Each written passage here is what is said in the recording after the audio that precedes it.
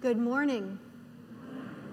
It's a delight to be with you all this morning, to see some familiar faces, and to learn about the wonderful things that are happening under Pastor Greg. So thank you for having me, and I hope I have a chance to get reacquainted a little bit with some of you after the service. Our scripture this morning comes from the Gospel of Luke. It's printed in your bulletin, and so will you pray with me? Lord God, we ask that you would enable us this morning in the power of your Holy Spirit to hear your word in these words. Amen. One day, Jesus was praying in a certain place.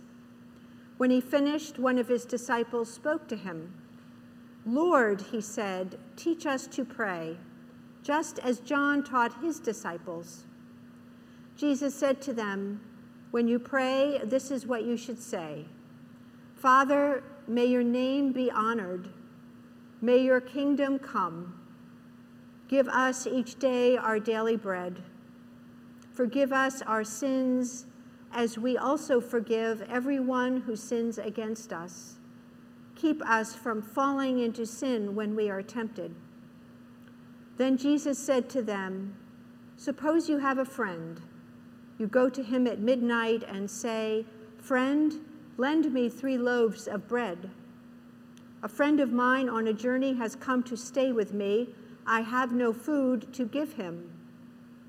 And suppose the one inside answers, 'Don't bother me. The door is already locked. My children and I are in bed. I can't get up and give you anything.' I tell you, that person will not get up, and he won't give you bread just because he is your friend. But because you keep bothering him, he will surely get up. He will give you as much as you need. So here is what I say to you. Ask, and it will be given to you. Search, and you will find. Knock, and the door will be opened to you. Everyone who asks will receive. The one who searches will find, and the door will be opened to the one who knocks. Fathers, suppose your son asks for a fish. Which of you will give him a snake instead? Or suppose he asks for an egg. Which of you will give him a scorpion? Even though you are evil, you know how to give good gifts to your children. How much more will your Father who is in heaven give the Holy Spirit to those who ask him?" This is God's word. So one day, a man was looking for a parking spot. And he was driving around and around trying to find a parking spot, and there wasn't any. And so finally he decided, I better pray. So he looks up to heaven and he says, "God, if you bring me a parking spot, I promise I will never lie, I will never gamble, and I'll be kind to everyone I meet." And he looks over, and a parking spot opens up. So he pulls in, he parks the car, and he says, "Never mind, I found one." Well, my message today is about prayer and how we need to not be afraid to pray big. Some days, praying big might mean finding that parking spot or where you left the car keys. But there are big needs that come into our life, big needs for people we love, certainly big needs in our world when you turn on the news, ongoing problems that don't seem to budge, and how they make us feel helpless and overwhelmed. But that's just where our prayers need to be.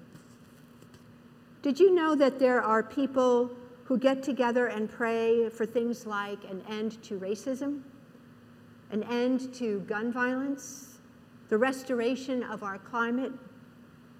We have a part to play in answering those prayers, but prayer is what enlists the power of God in the things that we want to see change.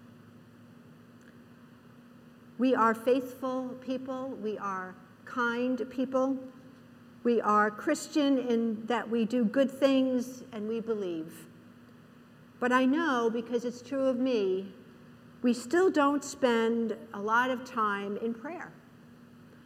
Perhaps we think it doesn't really matter, or it's something we'll do in an emergency, or perhaps for some of us it's an insurance policy and so we pray daily. But Jesus had a different idea about how we should pray. He said, you really need to believe that prayer will bring change. Your prayers are heard. In fact, the text we read this morning instructs us to pray really big. He tells us to enlarge what we're asking for, to increase our persistence, to heighten our expectations for answers. Thy kingdom come, he tells the disciples to pray. Give us today our daily bread. Imagine thy kingdom coming. Imagine everybody having the food they need each day. Forgive us our sins. That's a huge prayer. And he tells us to be persistent. This translation says, bother God, just as that neighbor who needed food for a friend bothered his neighbor over and over again. And Jesus said, it's not